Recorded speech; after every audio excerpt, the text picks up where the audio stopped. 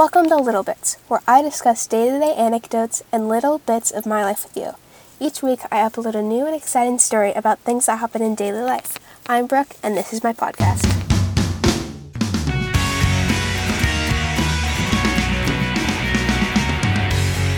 Hey guys, okay, let's just jump right in. So, have you ever read a book and it's really, really good? You're just enjoying it, having a good time, then bam, it turns on you completely.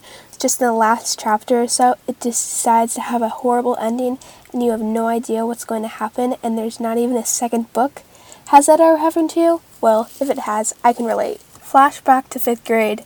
I'm in a book club and we're reading a book called Orphan Island. So it was sort of about orphans and islands. I don't really remember it. But what I do remember is its horrible ending. Okay, just imagine this. There's a boy who's dying, and the main character takes him on a boat to the city for help. It's a very suspenseful moment. You're wondering, is he going to live? Is he going to die? But guess what? You never find out, because the story ends right there. I was so confused. Why did it end like this? Why did the author choose to be lazy and not finish the book the way it should have ended? I mean, the actual story was good, the meat of it was good, but the ending was just out of place. It was like wearing tennis shoes with a wedding dress.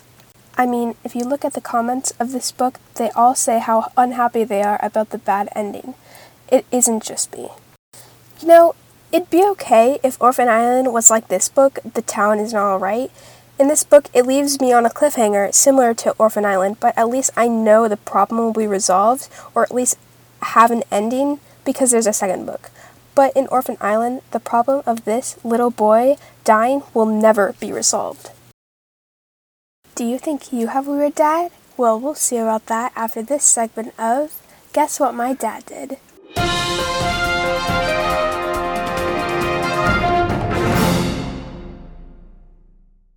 Now it's time for a segment I like to call Guess What My Dad Did.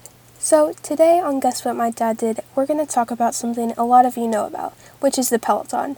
Now, if you don't know what a Peloton is, it is basically a bike that's bolted to the ground and is used for all exercise. A short explanation, it's something every household dad fantasizes about. We got ours on Christmas, and my dad has kept an ongoing streak since. But my problem about this is his setup. He has his neon headband and his flavor watered, which seems pretty normal, right? But along with his water and headband, he has not one, not two, not three, but 4 towels all arranged around him. One on the handlebars, one below him, one around his neck, and one over his head, all just for his sweat. But that's just the start. While he's working out, he repeatedly grunts and gasps for air, and every so often he yells at the other people on the screen, even though he very well knows they can't hear him. And worst of all, he blasts the Peloton volume so that everyone in the household can hear the class no matter what you're doing. This is what I have to go through every day.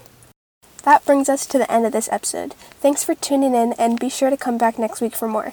I'm your host, Brooke, and this is Little Bits.